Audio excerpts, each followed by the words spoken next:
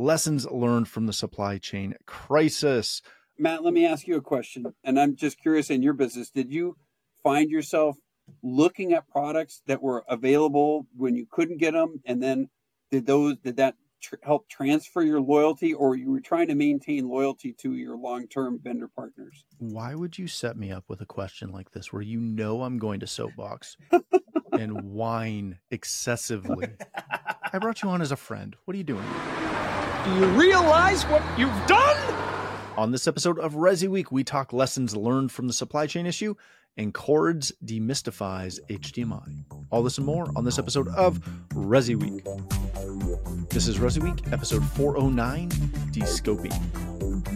Welcome to this episode of ResiWeek. This is your weekly roundup of all the latest news and stories for the residential AV industry. I'm your host, Matthew Scott for AVNation.tv, and this week I'm pleased to be joined by two of my good friends. First, we have Mr. Jason Knott. He is a evangelist over at D-Tools. How you doing, Jason? I'm doing great, Matt. Thanks for having me. Thank you so much for being here. And next, we have I'm still going to call you the birthday girl, even though it was your birthday a couple days ago, Katie McGregor Bennett. She's the president of KMB Communications. How you doing, Katie? I'm doing great, because it's still my birthday, apparently. Well, it's not still your birthday, but see, I misunderstood. It's close enough. This is my present to you, having you on. It's such a gift. Such a gift. Right? Hand on heart. Thank you. I'm going to kick this off with a story that comes to us from Residential Systems and a good friend of the show, Anthony Savona. Lessons learned from the supply chain crisis.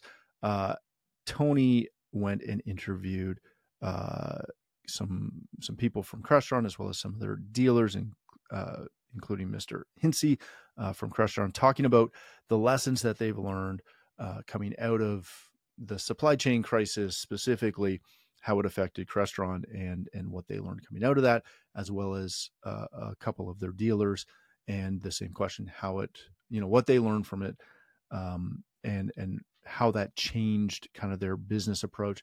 It's a really good article. They cover a lot of things, specifically the way in which Crestron, in this example, was really good at trying to communicate with their dealers what was going on and what the situation looked like for them in supplying product, etc. Jason, what coming out of COVID, coming out of supply chain, almost everything is kind of back to normal now, with a few outliers where some things are still backward a little bit. What lessons were the key lessons that our industry had an opportunity to learn coming out of this?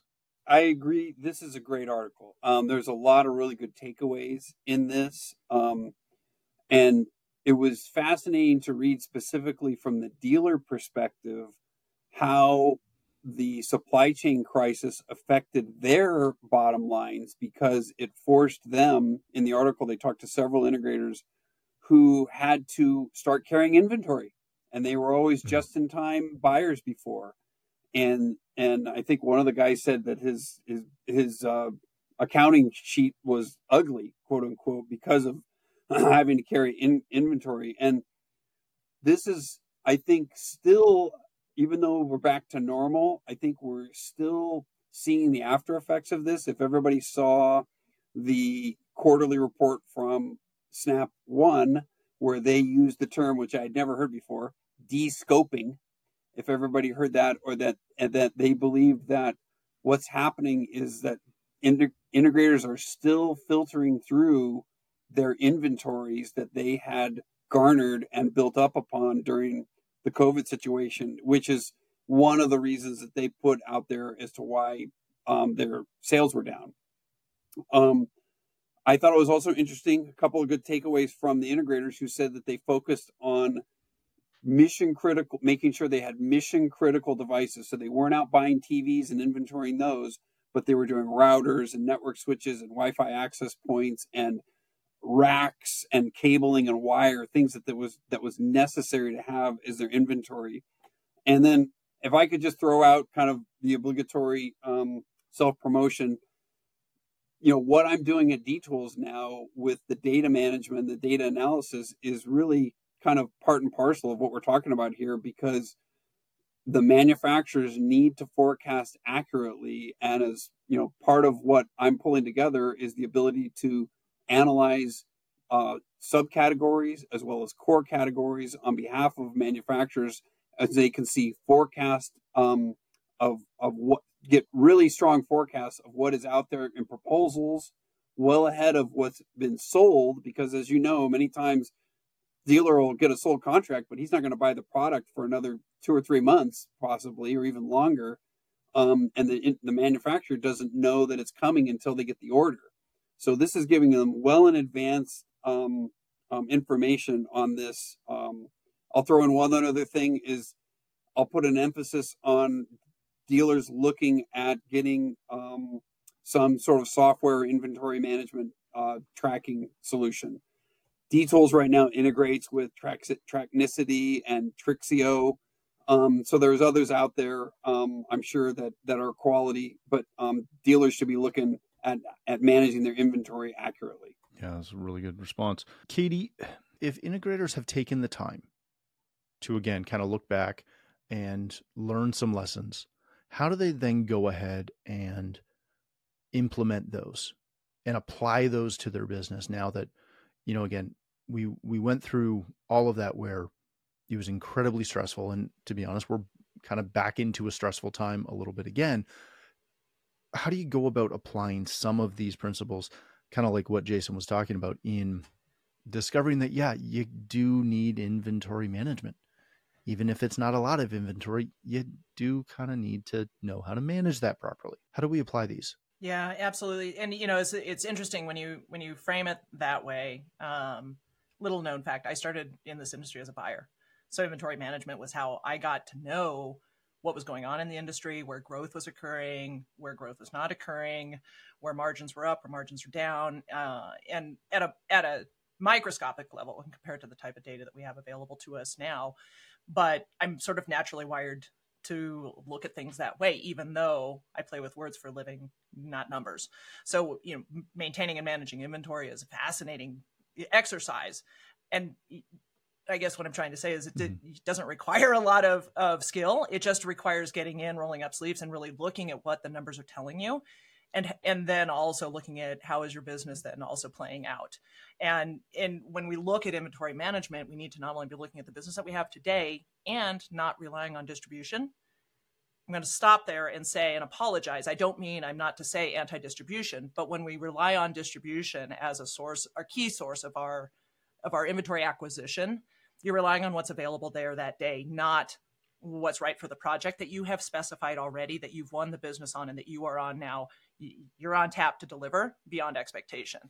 I don't think that relying on a distribution model in that case is going to be your best way forward. Is it an option, an alternative? Yes, absolutely. But in many cases, it's not going to provide you the bailout opportunity that you may very well need if business constricts beyond current capabilities. Now, again, I'm not saying anti-distribution, and many aren't capable of or aren't able to buy direct. So I do want to be sensitive to those business needs.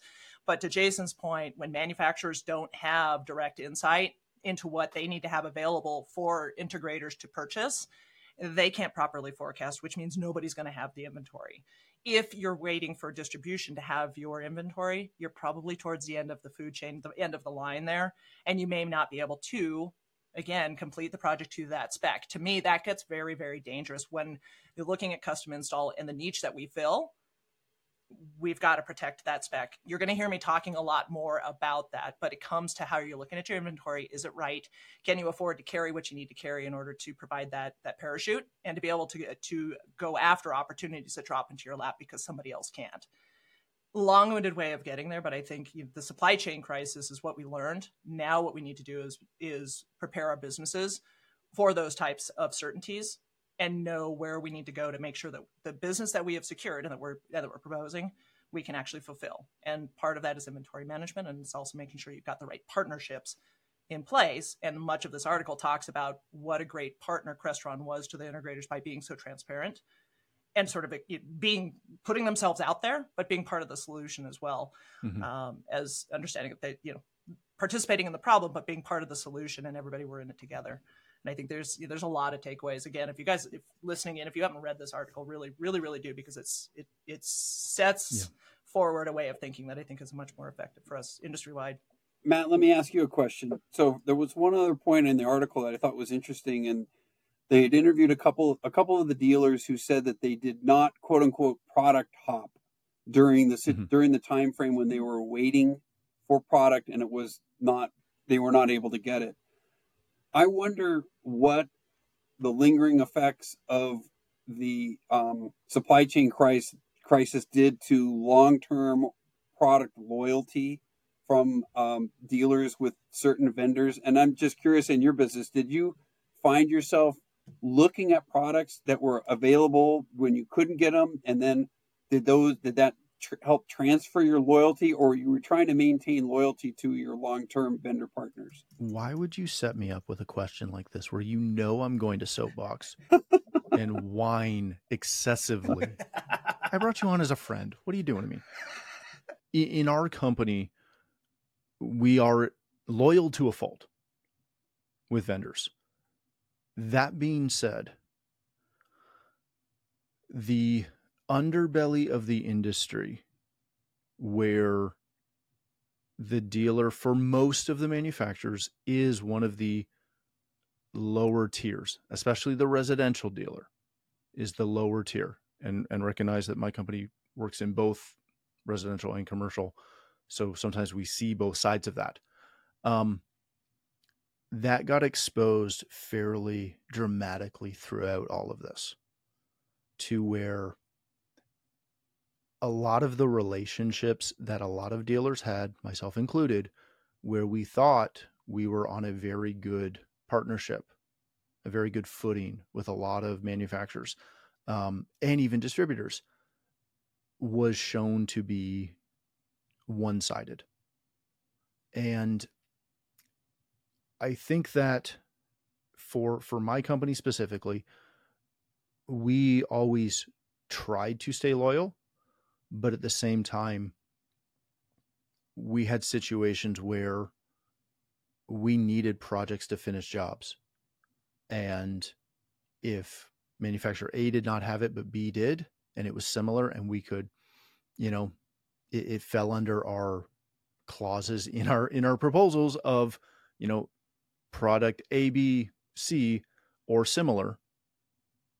If we could bring something in to pencil it in, we did it, because at the end of the day, and this is something that I would love manufacturers to understand, none of y'all pay my bills. You don't help me pay my bills most of the time. So we are incredibly loyal, but at the end of the day, I question the loyalty street, because it's mostly one way.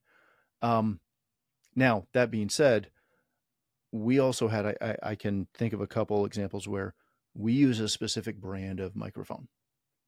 It is the only thing we spec. Like 99.5% of every project we do that has microphones on it will have one brand of mic. We did look multiple times for a couple of our projects to see if we could slot another brand in because of back orders. But typically it was a situation where, the one we wanted was 8 months out. The replacement option was 7 months out. So at that point, who cares? We'll wait the month to get it in and make it happen.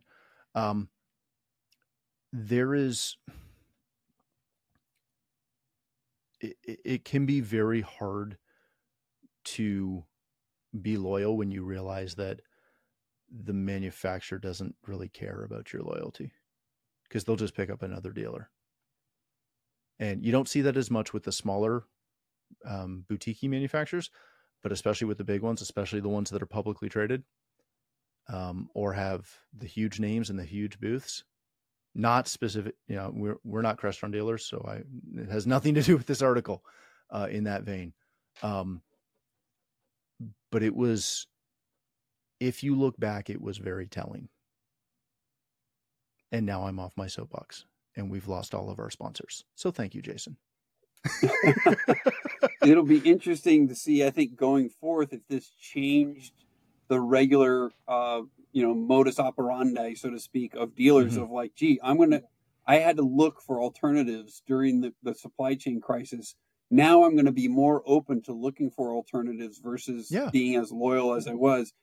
And at the same time, to Katie's point of, Crestron kind of laying themselves, opening the kimono here and talking, that maybe that was refreshing to the point where dealers were like, look, I'm glad that there was somebody who was out there being really honest with me, and I'm going to stick with those guys, even though I was having trouble getting product from them. We had, and I think that was part of where some of my diatribe came from, is we had manufacturers that were blatantly lying to us about product availability, blatantly. And because, and I've always been in a bit of a interesting situation, because I have my local rep or my distributor, whoever I work with locally. And again, I'm in Canada, so my situation is a little bit different than most. So I might have a local rep who tells me one thing, but I also might be friends with somebody who either works at said company or is a district manager for said company or whatever, or is a VP for said company, right? And I've been able to take what I'm hearing from my rep or from my local person and then be like, man, that sounds like I'm shocked it's that bad. And I can put in a call to somebody and go, is it this bad? And be told, no, it's not that bad. Or worse, it's significantly worse. You're going to be waiting significantly longer. We won't have those for however long. And, again, I recognize that because of the platform that I've had for the last couple of years, I'm in a different situation than a lot of dealers because I have access to information that they may not. But those are the things that really make you question those business decisions. And are you loyal because you're loyal? Is it a one-way relationship? Right? And I think a lot of dealers were opening up to that. This either reaffirmed your trust in the company or it made you very skeptical and of your vendor partner. It was one way or the other. I think this is going to be the longer lasting effect of this situation. Yeah, it had an opportunity to be very divisive. Like everything else these days. Just from a communications perspective, which is my current expertise, I think the it's not what you do, it's how you do what you do that makes all the difference in the world. And so, I think that the takeaway from a comms perspective for everybody to learn from here is clarity in communication and consistency of communication really, really, really becomes key. And especially in times of dire stress, such as what we just went through and what we may very well be facing again, that clarity and consistency of communications, and whether you do that internally or externally, really makes all the difference. Trying to hide from the situation or being, air quotes, so busy that you're too busy to be clear, bad plan. And I think just from an industry perspective, it also puts all of us at great risk, because as an industry, we sort of get lumped into that, we don't call back, we don't communicate, we're too confusing. In those times of dire stress, we can rise above that and create a much more positive outcome for all involved. And I think that, I just wanted to kind of throw that in, that clarity and consistency of communications is really key in everything we do. Yeah, that's a great point. All right, let's change topics for a second. This comes to us from Residential Tech today. Cords further demystifies HDMI cables. The second in a series of Cords articles on HDMI explores the progression of HDMI and explains the significance behind the name of each iterations. Go take a look at this. Cords has done a fantastic job on explaining all the tech in all of their cables and kind of a holistic view of that technology and how you need to utilize it to design your systems properly. Katie, I'm going to ask what seems like a silly question. How is HDMI still confusing to the majority of integrators? So I'm not the technical one in the room. So you're not getting that answer from me. But I think it comes down just to versioning. And at one point in the game, did did you as a technician or you as a professional in our industry come into the HDMI game? Was it before it actually was a thing to be? Was it during the early formative years when it was a 4-letter word? Some may say it still is. You're not old. Okay, you're old. But over time and evolution of which version is right for the project. I think there's so many different layers and levels of of technology, not just with HDMI, but specifically with. And I think that's kind of the thing is, while it's been around for some time, broadly speaking, there still is a great amount of confusion about which one to spec, which is the right, like just all of the things. And we continue to hear about installations that don't go off as planned, and what's the cause of that, and how do we dramatically reduce the chasing of ghosts and the rolling of trucks and the time wasted trying to identify where problems exist. I think what Chords is really trying to accomplish here is taking it back to the basics to say, if you want a better outcome, start from the foundation and build your way up. And cable, the quality of the cable, the type of cable, and the specification of the cable really has to be better scrutinized in order to ensure that you don't have to come back to the cable to ensure that isn't part of the problem when the problem does arise. And making sure that as integrators are growing up in the industry or coming into it from the outside, do you have what you need to know in order to spec the right thing from the start? And again, it's kind of that by helping the industry, one step at a time, we're really helping ensure that that we're going to be around, and that our differentiated offering really is recognized as being a value add. I think that's what Chords is really trying to accomplish here. Why is HDMI so confusing still? That now going back to the technical side, that's on you, brother. That's on you. If only there was a governing body that could control these things. If only. What a wonderful world it would be. Jason, are you gonna sing? No, I'm not. Not today. How often are we over-speccing systems versus under-speccing systems when it comes to things like HDMI capabilities or, for example, network capabilities? Is it a problem of not understanding the specifications and the requirements, or is it a problem of systems being, I don't want to say overly complicated, but some things not living up to the name that's printed on the label of the box that they come in? Yeah, I think it all comes down to proper application and proper compatibility. And you're right. I'm sure that there are many cases where they're over-speccing, and I'm sure there are many cases where they realize that the HDMI cable was the weak link in the design, and the whole system didn't work because they put in a cable that wasn't able to handle 4K at 60 hertz or whatever it might have been. Mm-hmm. So I still go back to when at CE Pro when HDMI licensing group was first launching, and they were first launching the first specification. It was the largest webinar audience we ever got, which was almost 3,000 people. To about what is this? What is this cable, and what is it going to mean for my installation? So your question to Katie as to why there's still so many questions out there, from the very beginning, there's been questions. Yeah. That was 10 times the audience we normally would get. And just because everybody didn't know what to do. And I think, again, HDMI licensing group, that it's a good step in the right direction that they launched these verification labels that they put out there for, premium high speed and ultra high speed.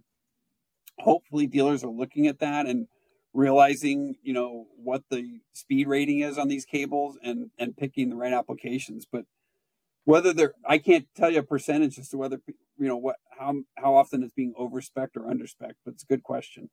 All right, let's wrap it up there. Thank you both so much for joining us. Jason, if people want to connect with you, learn more about D-Tools, where can they do that?